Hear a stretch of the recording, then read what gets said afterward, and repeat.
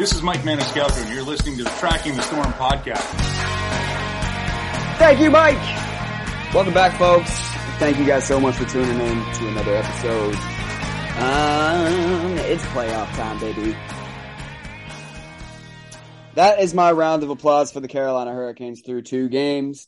Getting it done at home. The only team in the NHL to win their first 2 games on home ice. One of just 2 home teams to win game 1. It's been a wild first couple of games in the National Hockey League. Well, in the National Hockey League playoffs, I should say. It's been a lot of fun. We've seen pretty much everything already. Things have gotten nasty. We saw 7 goals in 1 game between the Hurricanes and Islanders. I would call bullshit if you told me that was going to happen a couple of days ago. Canes also proved they could win, ugly with a 2-1 game 1 win. So they've kind of done it both ways.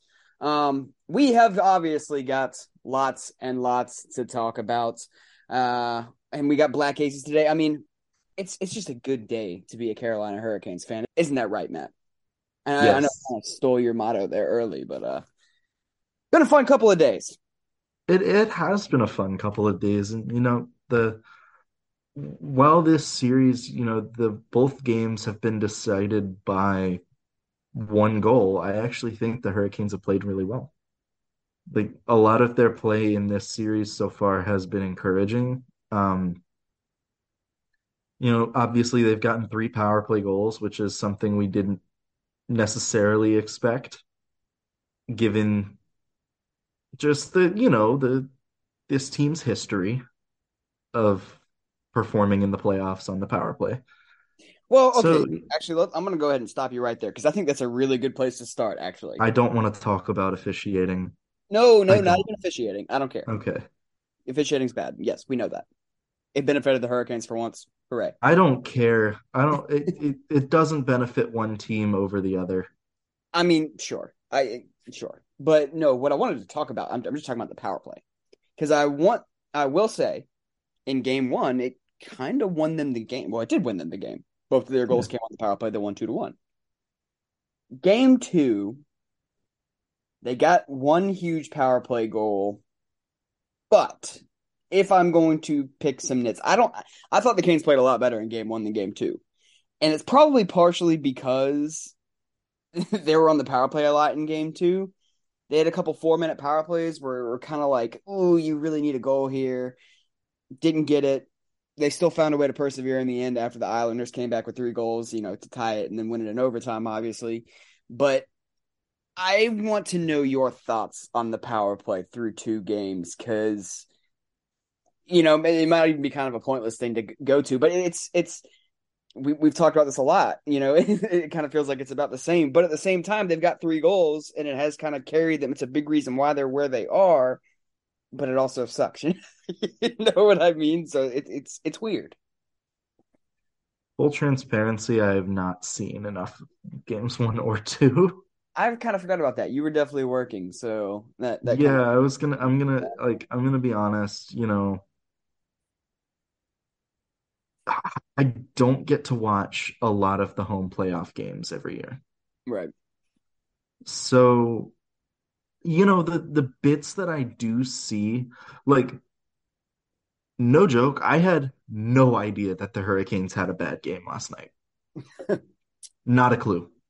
Like, I saw somebody, I don't even remember who it was, and it was a media member, so it wasn't like it was a fan that was saying this, which is why I remember it, saying, like, the Hurricanes got outplayed for most of the game, and I was like, really?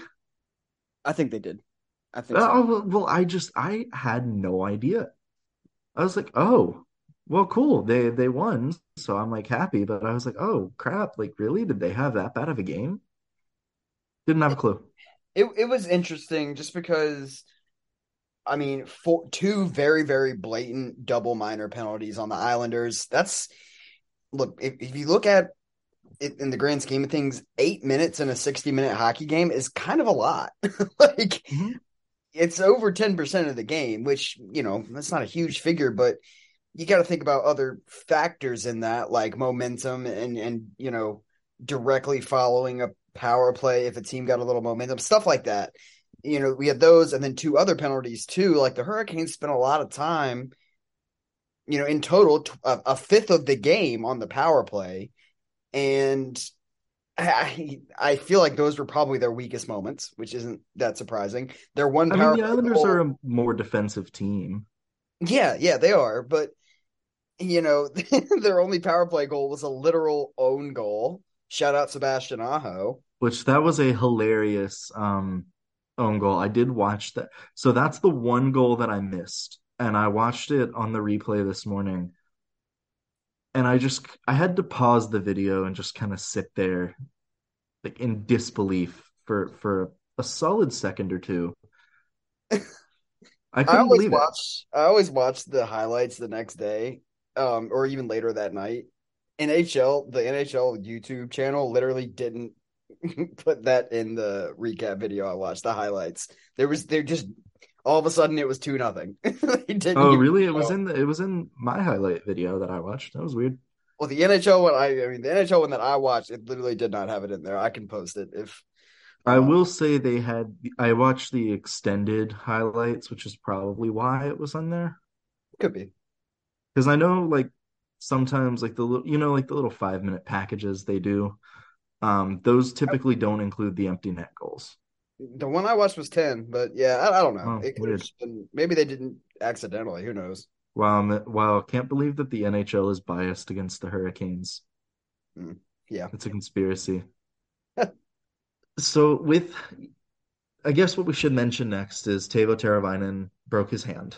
Um, I'm not going into the situation because Brandon, you already tweeted about that. The podcast accounts mentions have been just an absolute tire fire this past 24 hours. I'm done talking about officiating. Islanders and Canes fans, I don't give a shit what My call tweet was was right though. missed. The pod tweet was 100% right. We know that, right? I don't care. Fine. Officiating discourse in the playoffs is loser behavior. I'm so sorry. I've always yeah, whatever. Anyways, with Teravainen being out, it has started a discourse in the fan base that is stupid, where half of the people are like, yeah, this sucks, and it's going to be really hard to replace Teuvo Teravainen. And that's probably the rational take to have here, right? Then there's the other half that's like, good, he sucks, he doesn't do anything, and that is strictly based on the evidence that he has less points this year than last year. Like Teravainen has not played at the level that we are accustomed to seeing. That is true. But I think it can also be true that he is still way better. Like the team is still way better with him than they are without him. Don't let his defensive impact be understated because it's massive. It's huge. He makes just so many smart defensive plays. He's always in the right position. So even if he's not making a play, he's not out of position. He's playing good defense. He's great on the penalty kill. He's Like, disruptive. yeah, these are things that the Hurricanes are going to miss. And, you know, it's encouraging because the Hurricanes have gotten goals this series from a variety of sources. Like Nason, I think, has two technically.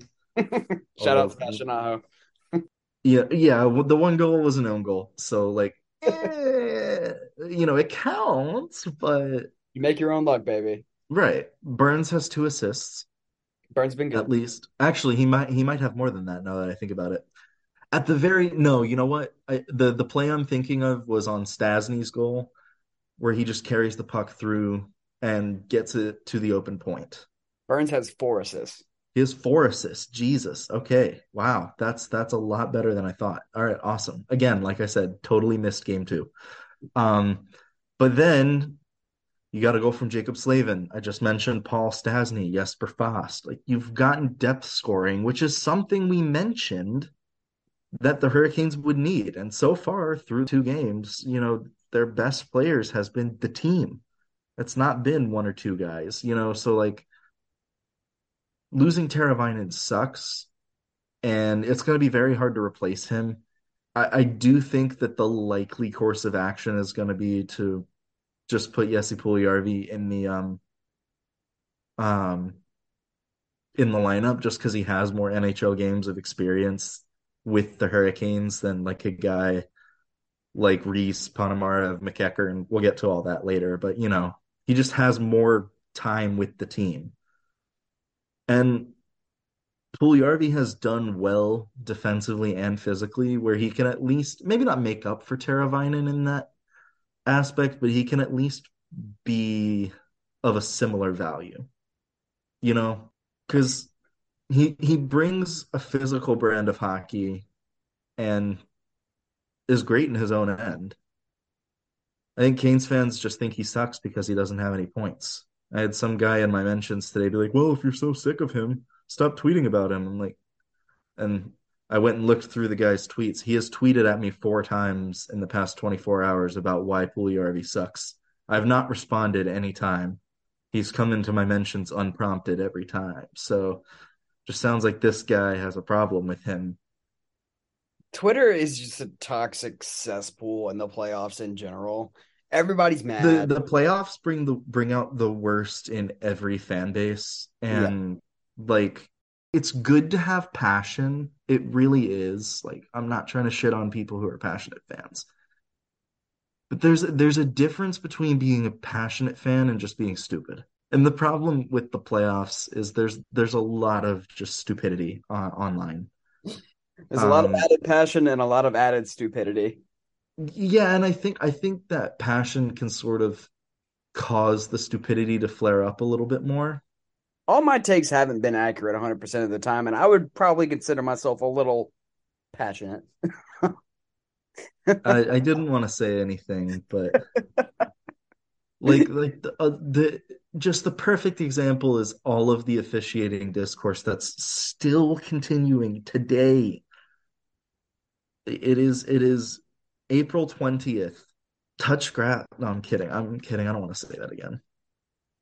But yeah, like I'm really happy with the fact that the Hurricanes got out of Raleigh with 2 wins.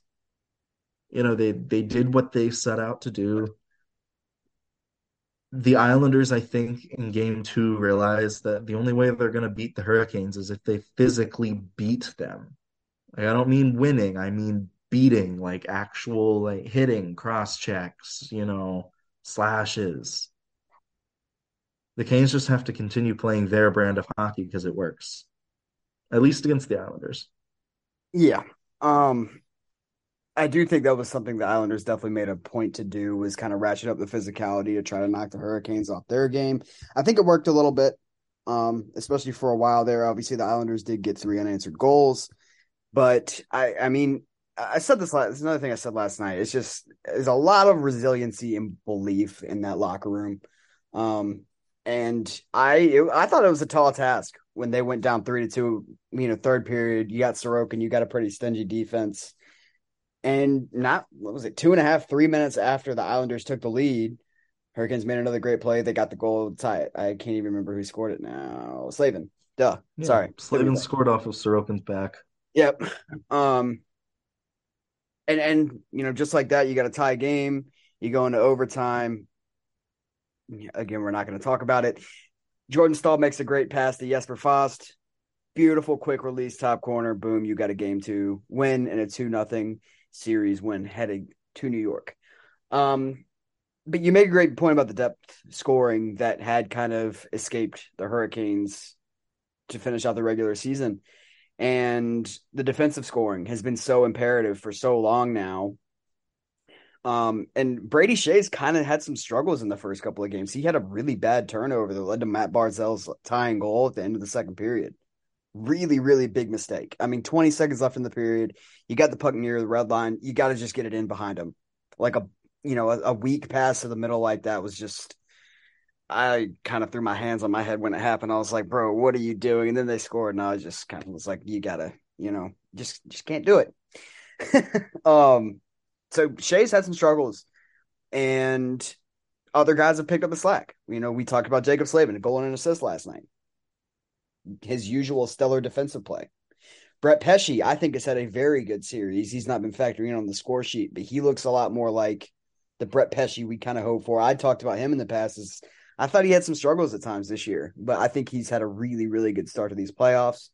And then we got to talk about Shane Gostisbehere and Jalen Chatfield a little bit because they have been absolutely fantastic. And Shane Gostisbehere in general, man, I tweeted this to somebody in a reply earlier, but I love that guy. Like, I just think he's not just an offensive defenseman.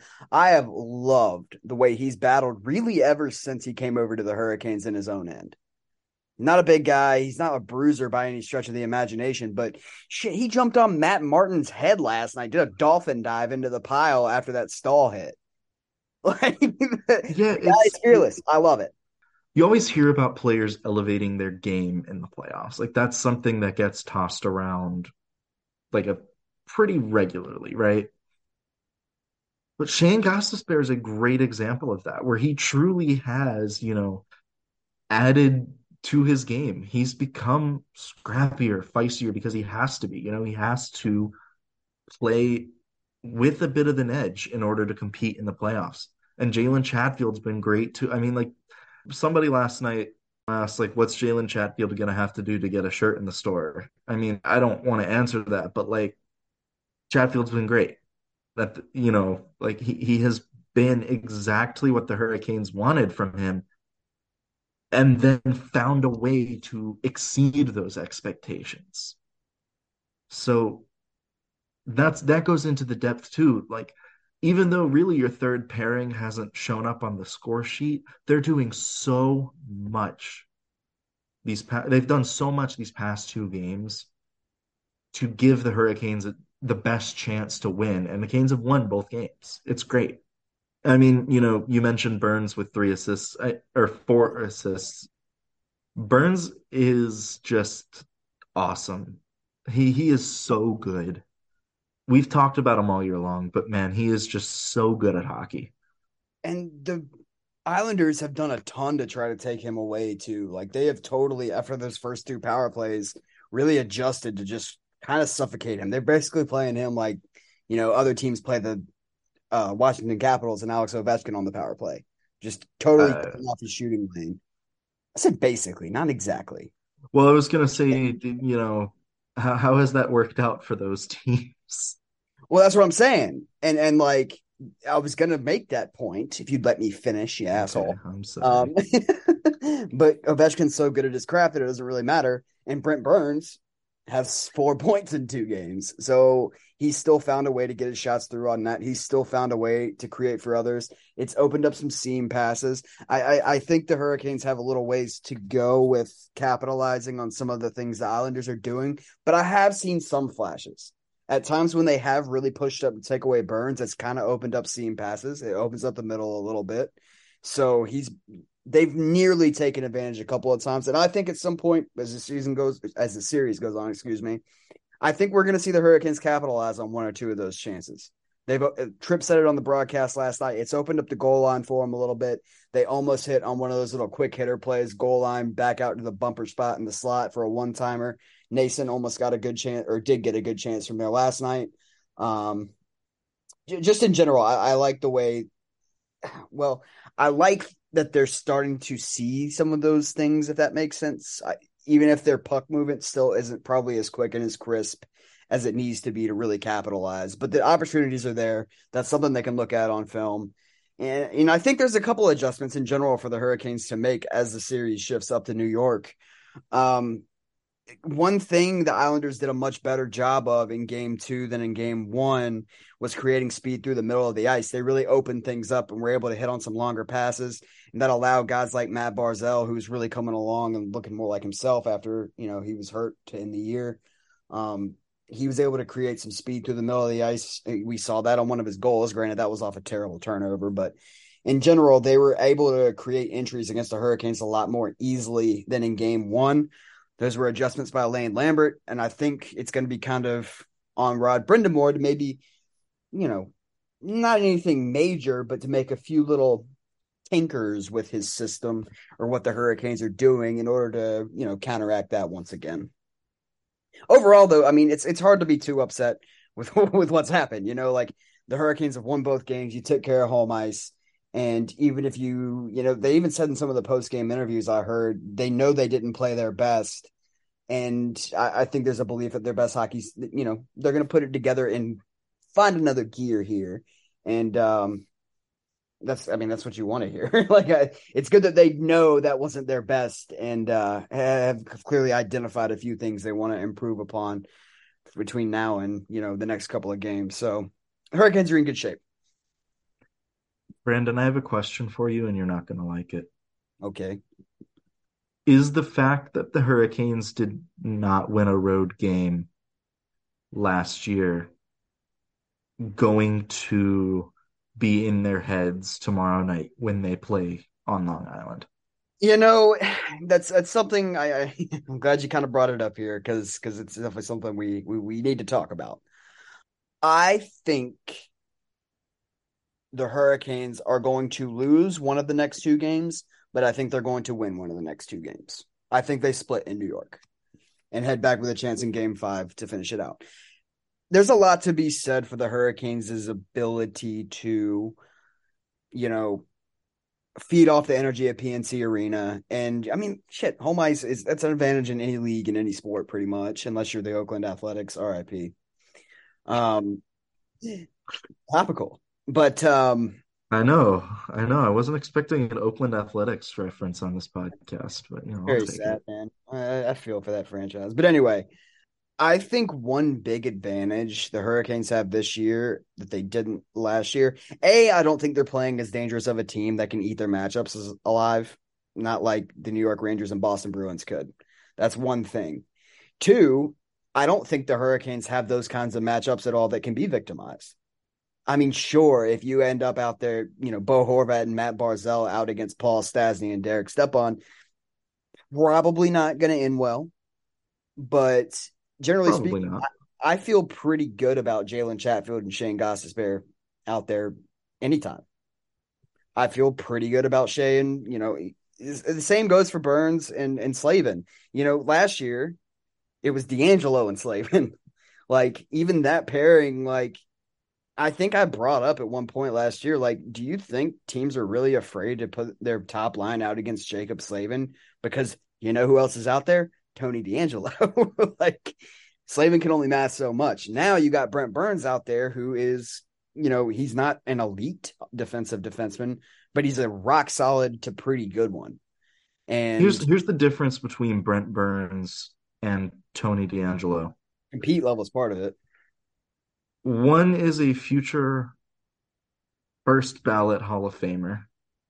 The other plays for the Philadelphia Flyers and was scratched on this year's Philadelphia Flyers. The Hurricanes' defense is so much better with Burns on it rather than DeAngelo. So I think if you're the Hurricanes, the matchups, like you said, are less of a concern. They still, you know what, they still might be a bit of a concern. Like you're missing Teuvo Teravainen, that's obviously going to hurt your power play against a better, or your penalty kill against a better team. But Burns is just so much better, man. Like the thing about DeAngelo is the way he would try to defend would be to just fling himself at the puck carrier. Burns is more calculated, like if that makes any sense. Like DeAngelo's first instinct was just to skate as hard as he could to the person with the puck. And then when that person passed the puck, he is at the other end of the ice on an island by himself. And the other player, Jacob Slavin, is left to defend a 3-on-1. Burns sees a rush coming, is patient, and then will either attack with his stick or his body, depending on what he sees fit. Is he always successful? No, but his rate of success is a lot higher. And the Hurricanes aren't as, or they don't give up as good of a scoring chance because of that. All right, let's talk real quick because I don't want to spend too much time on this last question and then we'll get to the Black Aces. Well, let's do the ad break then first. We're at a stopping point. Yeah, sure, that sounds good. Okay, you guys, real quick, as you all well know by now, Tracking the Storm is a proud part of the Hockey Podcast Network. So we're going to take just a quick minute and get a word from our friends over at DraftKings. It is NBA playoffs time, and that means big hoops action with DraftKings Sportsbook, an official sports betting partner of the NBA. Get in on the excitement of every game with the touch of a button. New customers can make a $5 pregame moneyline bet and score $150 in bonus bets if their team wins. Plus, everyone can score a no-sweat, same-game parlay every day during the NBA playoffs. Open the DraftKings Sportsbook app, opt in, and place a same-game parlay on any NBA game. If it doesn't hit, you'll get a bet back up to $10. I said it last week. I'm going to say it again. You may as well put your money on the Celtics, best team in the league. Download the app now and sign up with code THPN for the Hockey Podcast Network. New customers can make a $5 pregame moneyline bet and score $150 in bonus bets if their team wins. Only at DraftKings Sportsbook with code THPN. Minimum age and eligibility restrictions apply. See DraftKings.com/sportsbook for details and state-specific responsible gambling resources. All right, we're back. We didn't actually go anywhere. And we're back. We're doing the ad reads during the pod now, and they're actually going pretty all right, so that's nice. Yeah. Brandon, is the goaltending a positive, neutral, or a cause for concern through two games? There's two ways to look at it to me. One, you can be a little pessimistic and say, yeah, I don't think Antti Ranta's look great. But on the flip side, I don't think I almost called him Igor Sorokin. I don't think Ilya Sorokin has been at the top of his game either.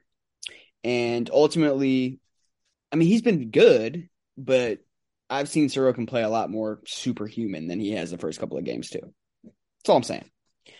But at the end of the day, despite the fact that Antti Ranta has played 2 games, and I think really every goal he's allowed, you might want back, if we're being honest. The first goal, you know what? The very first goal he allowed was like a change up from Ryan Pulock. It kind of, he fanned on the shot and it rolled in on him, and, he kind of swatted at it and it ramped up his stick and into the corner of the net. Kind of a fluky goal, but one you can kind of brush off. Because I think the rest of that game, Ranta was really, really good. Oh, yeah, he was outstanding in that game. He really was. And then game 2, I think he struggled. And, definitely the second and third goals, he kind of got beat from a distance. It looked like there maybe was a little bit of a screen on the Barzell goal. Brock Nelson had a good shot, but again, it's a save he kind of you want him to make. He sees it all the way. He does have a little bit of pressure from the backside, so you have to assume the shot is coming right then. There's no element of surprise. There's no screen. You'd like your goalie to make a save there. Just some okay goals here and there, I would say. And the other goal, obviously, there's another thing that I don't really want to go too much into. I might have challenged it, honestly, just because I don't really think the Islanders' power play is going to make you pay too much. I thought Pierre Engvall skated into the crease. His skate made contact with Ranta's skate, and that's exactly where the puck slid into the net. I don't know if it gets overturned. It was pretty minor contact, but nobody knows what goalie interference is. That's part of it, and just he skates in there, his skate hit Ranta's skate, the puck slides right by Ranta. That skate, I don't know. It was a weird one. I think I felt more strongly about it than most people, so I was just whatever. It doesn't really matter, but for a lot of reasons, the chance of it being overturned, the momentum sway that it maybe would give you, kind of dashing the Islanders' hopes a little bit. And even if, momentum's a funny thing in the playoffs, even if they did get a power play out of it, I trust the number 2 penalty kill against the number 31 power play. And the Hurricanes really do feed off of their penalty kills. I think that's a big thing for them. So anyway, small potatoes, but ultimately, I think you should feel good about it because I think Ranta is going to play better than he has, and you're up 2-0, Okay. I guess the reason I asked that is because, obviously a couple of those goals in game 2 he would have liked back. And if game two's performance becomes more of a trend than a one-off, I guess the question really is how confident are you in Anderson? See, and that was I did have it was probably mostly a fleeting thought today, but it was like I wonder if there's any chance we could see Freddie Anderson in Game 3. I doubt it with just coming off another win. You're up 2-0 in the series. I don't think you make a goalie change with that. That's weird because if you do that and then the team loses Game 3, it's the optics are just kind of rough. But I do think Ronta's left at least a little bit to be desired. And I mean, it's just kind of weird. Freddie's always been the de facto guy. He was brought here to be the guy. Last year, he was definitely the guy until he got hurt. And now he's actually at least somewhat healthy for the playoffs. I think he was out because of an illness last night or not backing up. But, it's kind of strange that we could be looking at a scenario where in the 2 years of Freddie Anderson's tenure, he might leave after this season. He is an unrestricted free agent. In the 2 years that he was here, the Hurricanes were an elite regular season team that made the playoffs. And, it looks like they're going to play multiple rounds in both unless they, crumble and lose 4 of the next 5. We might not see Freddie Anderson play a playoff game for the team. That's a legitimate possibility. Yeah, there's the question. It's so weird, man. Like, I thought we had moved past the goaltending discourse last year. Right. But yeah, this year, I mean, Anderson's play has left a lot to be desired, and it's just, it's something that's interesting. Like, yes, losing your players is going to hurt, but at the end of the day, it's your goaltending that really matters. So, just something to keep an eye on. I shit post a lot during the playoffs. Can we just, Yes. It's been good shit posting so far, but I said lots of Ronta discourse I see. He's made a lot of big saves, but all 3 goals were real bad. F it, Piotr for the third. I don't care. Let's get weird. That kid's built for the moment anyway. He'd be in there fighting Matt Martin and shit. Let's fight. Let's light a fire, baby. My point stands. Start him Game 3. I kind of want to see a Pyotr Kochetkov versus Ilya Sorokin fight. Let's go, dude. What are we waiting That would for be here? peak television. Things are ramping up in this series. I think it's going to continue to be feisty. The Islanders are going to come out. That's one thing about the next Game 3. The Islanders are going to come out and try to start shit. Guarantee it. There's no way they don't. So, I don't know. Why not throw the kid in there? He loves that shit. He feeds off it. He'd probably be like flipping the bird at the crowd and stuff. I'm here for it all day. Love it. Kid's got personality. If they're winning at the end of the game and he gets in a fight, he's gonna tell the crowd to go home again. Oh, he's my spirit animal, honestly. Yeah. It's gonna be Ronta until the team loses, in my opinion. I mean, they may go with Anderson in game 4 just to give Ronta a night off, but I really don't know, man. That's another interesting question. If they're up 3-0 going into Game 4, do you give Freddie some, see some action? I think you give him a start, just to keep him fresh, just in case. I think there's a chance. If they win Game 3, I don't think it would hurt. But if Ronta plays really well in Game 3, that also could kind of dash it. If he goes out there and makes a bunch of spectacular saves on the way. But if Ronta's the reason we win, yeah. Yeah. All right. The last thing I want to talk about is Black Aces. It finally happened, guys. We finally saw a Jamieson Reese. This is his first call up to the NHL, isn't it? Technically, it's his first official one. He may have been recalled to give the Canes a little bit of extra LTIR room at the beginning of the year. I don't even think that happened, but maybe. But yeah, this is because you remember last year they recalled Drury and Makiniemi and then immediately sent them down.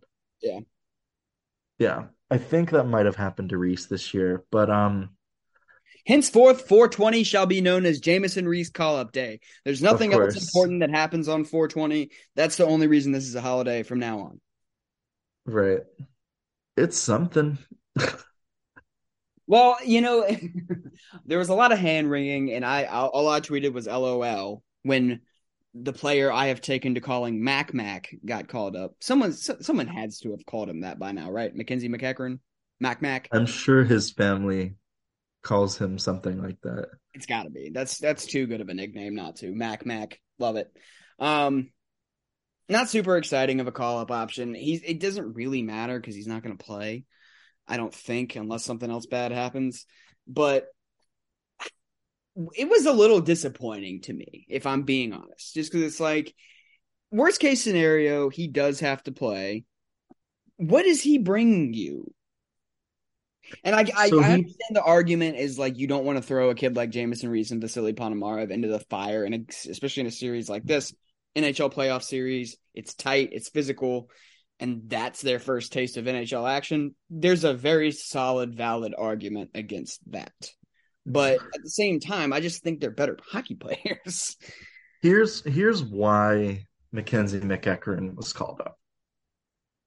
He has 115 games of NHL experience and 5 playoff games. Yeah. And 218 games of AHL experience in addition, and then in addition he has 28 AHL playoff games. So he has like 350 professional games under his belt, and Jamison Reese might only have 100. Yeah. Vasily Ponomarev has like 70. Yeah, exactly. It's one of those things where, MacEachern had 30 points in 37 games since this whole season, 30 points in 37 games. That's really solid. He's 6'2", 194, plays a bit of a physical presence, hangs around the net. So, he's just kind of like a fourth line forward. And with his pro experience, you feel more comfortable putting him in the lineup rather than somebody like Jamison Reese or Vasily Ponomarev, guys that up until this point haven't even seen an NHL regular season game. Because the regular season on its own is a big jump from the AHL, but the playoffs are a totally different beast. I think the only prospect in recent memory that's made their debut, like for the Hurricanes, Alexei Sarala, played a handful of playoff games and sucked. I remember that. That was yeah. And he had only had like maybe a cup of coffee at the NHL level before then. So, while it's not ideal, and again, this account, like, I joke on the prospects account that like I'm all about fun, but it's absolutely the right call going with experience over, maybe a rookie.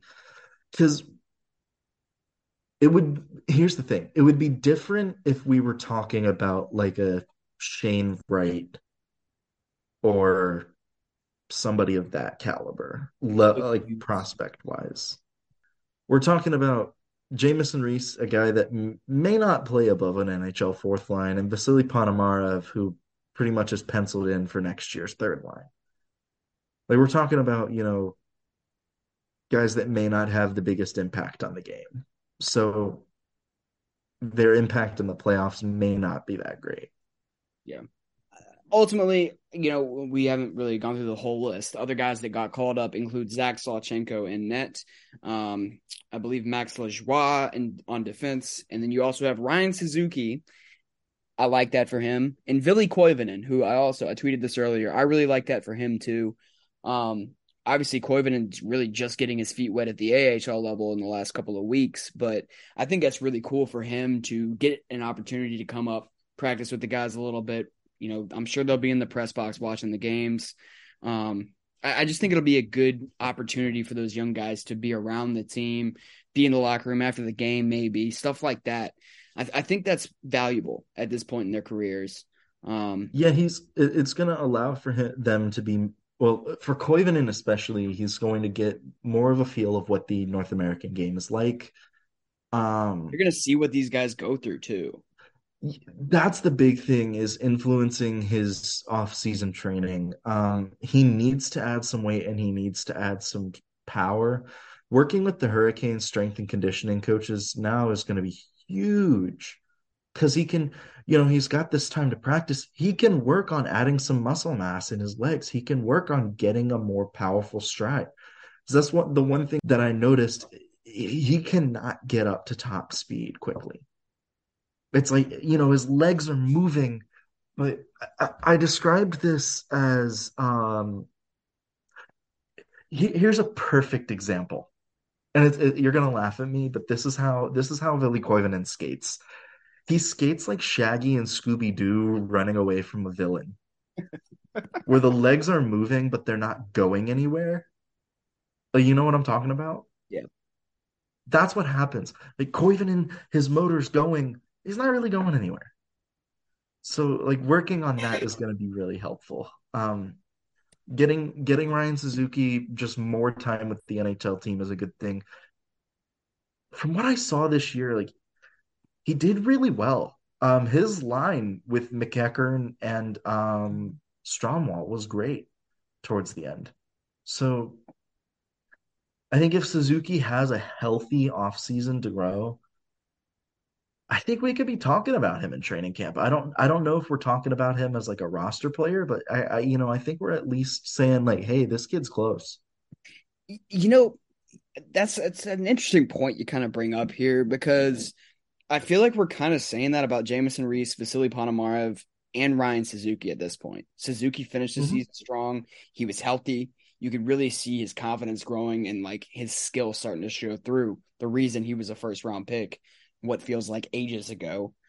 I don't know what the Hurricanes roster makeup's going to look like going into next year, but you have to think at least one of those guys, they've got to have at least one open spot for one of them to give them a real battle in camp. And whoever's the best, whoever earns it, should get the roster spot. You got to think that, right? Because, I mean, at some point, there's not that much more these kids can do in the AHL. I know, especially in Ponomarev's case, he doesn't have like a huge track record yet. And really, neither does Suzuki and Reese. But, they're getting into their 20s now. Ponomarev might be 20 or 21. But at some point, you got to give them a chance to see what they can do. It really, I don't want to get into this too much because this is an off-season topic, Sure. but it really benefits guys like Ponomarev, Reese, et cetera, that the only players that are becoming UFAs or free agents in general are guys in the bottom six. Yeah. Like there's a roster spot for Reese and Ponomarev next year. And it's going to help the team because even though, guys like Stasny, Foss, even Stepan are not making all that much, if you can replace Paul Stasny with Jamison Reese or Vasily Ponomarev, you're saving about 600,000.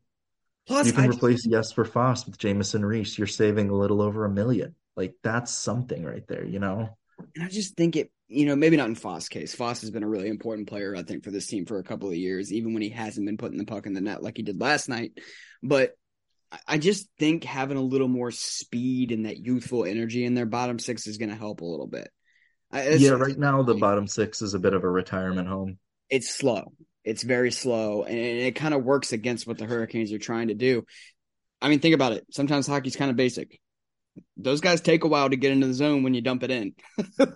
Like, have you ever really tried to watch Derek Stepan forecheck? Because he's not super effective at it. Jack Drury will dump the puck into his corner, and he never really gets there. And speaking of Jack Drury, he is one player I've liked him through the first couple of games, and I think this is a decent place to kind of end off. I'm curious to see how the Hurricanes are going to line up in Game 3 without Teravainen. I've liked the way Jack Drury's played. I've liked the way Seth Jarvis has played. I think Jarvis is kind of turning it on again. Part of the reason he really succeeded in the playoffs last year and what's made him, a lot of who he was as a prospect and young player is this compete level. And I think he really gets up for playoff games. He's starting to create a lot more offense. He drew a big penalty in the second or third period last night. Ryan Pulock had to trip him from point blank because he was in the mix, forcing a turnover, and would have had a great A on Sorokin from point blank, and Pulock tripped him. So those are two guys that I'm kind of looking at as this series continues on. And I'm kind of curious to see if Jack Drury maybe he's the guy that gets bumped up into the top six with Teravainen out. It's going to be interesting to see because I don't think you put Puljujärvi up there. Not at this time of the year. Not with the way he's kind of struggled to produce offensively. Again, I've liked the way Puljujärvi's played since he's come over. I think he has a role even in this playoff series, but I don't think he's a guy you can put on Sebastian Aho's wing right now and expect anything to happen. The only disagreement I have with you is if you take Drury off the fourth line, that fourth line gets slow. Well, Puljujärvi's not slow. Sure, but I don't know, man. Drury has worked really well on that line as a forechecker. So I don't know. I'm not Rod. All right, fine. So, Just put Panamarov up there. I wouldn't hate it. My tweet, the tired, wired, inspired with Alexander Nikishin. Like, I was proud of that. Like I said, you do it to yourself, bro. You do it to yourself. I think First line. I actually have another tweet for tomorrow. It's probably going to be tweeted before the podcast goes up. Jeez. I'm very excited for it. Anyways. First line winger Alex Nikishin, make it happen. All right, last thing. I know I was just talking about him and how he hasn't scored and stuff. I was gonna say this even before we just this conversation was just born. Jesse Puljujärvi is gonna score his first Hurricanes goal on Long Island. Game 3 or Game 4. I'm feeling Game 3. I think his first game into the lineup, he's gonna pot one. He's gonna be in the bottom 6, and he's gonna pot one. You watch. All right. You heard it here first. I'm not betting anything on that. Neither am I, but it's going to happen.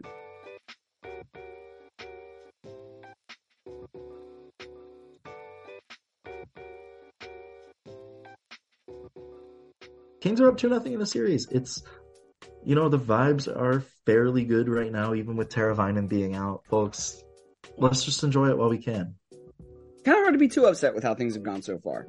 I do want to real quick, we are at the very end of the podcast, so there's probably not very many people listening anymore, so this is a good place for life updates. First off, nicotine free today. This is probably my first day in years since I've not had any. Hell yeah. I'm tooting my own horn because it's my fucking podcast. No, I'm sorry. It's our podcast. But still, that's a good thing. I can't even Yeah, it's I probably shouldn't have done it during the playoffs of hockey because I'm stressed, but no, but so there's that. I have not had nothing today. No vape, nothing. So that's been good. I also just accepted I hope nobody at my current job listens to this because I haven't told them yet, but I just accepted a position for a new job. So I'm pretty excited about that. But I'm not 100% sure what happens the next little while as I'm settling into my new job here. I'm definitely not leaving the podcast or anything. We're gonna do weekly. We'll still be around. We might just shift our schedule a little bit. Matt and I have kind of floated the idea. Right now my work schedule is very random. I work weekends sometimes. I work, just get my 32-ish hours in a week. But this will be 40 hours and Monday through Friday. So I'm going to have a very set schedule. We'll find time to record. It's just the editing really is the problem. So we might do weekends. We'll figure all that stuff out. But, I don't know. I haven't written an article in a very long time. So I just feel like sometimes I need to say something because people, I don't know, maybe nobody's even paying attention, but anyway, that's my little, we'll find a stepdad for a little bit. There you go. Or who wants to be an editor? Anybody want to? I'll start paying them. I don't even care. Somebody edit a podcast. Before Brandon rudely interrupted me with his life updates. I know nobody cares. I'm kidding. Thank you, folks. We love and appreciate you. Yes, even you. It's a great time to be a Carolina Hurricanes fan.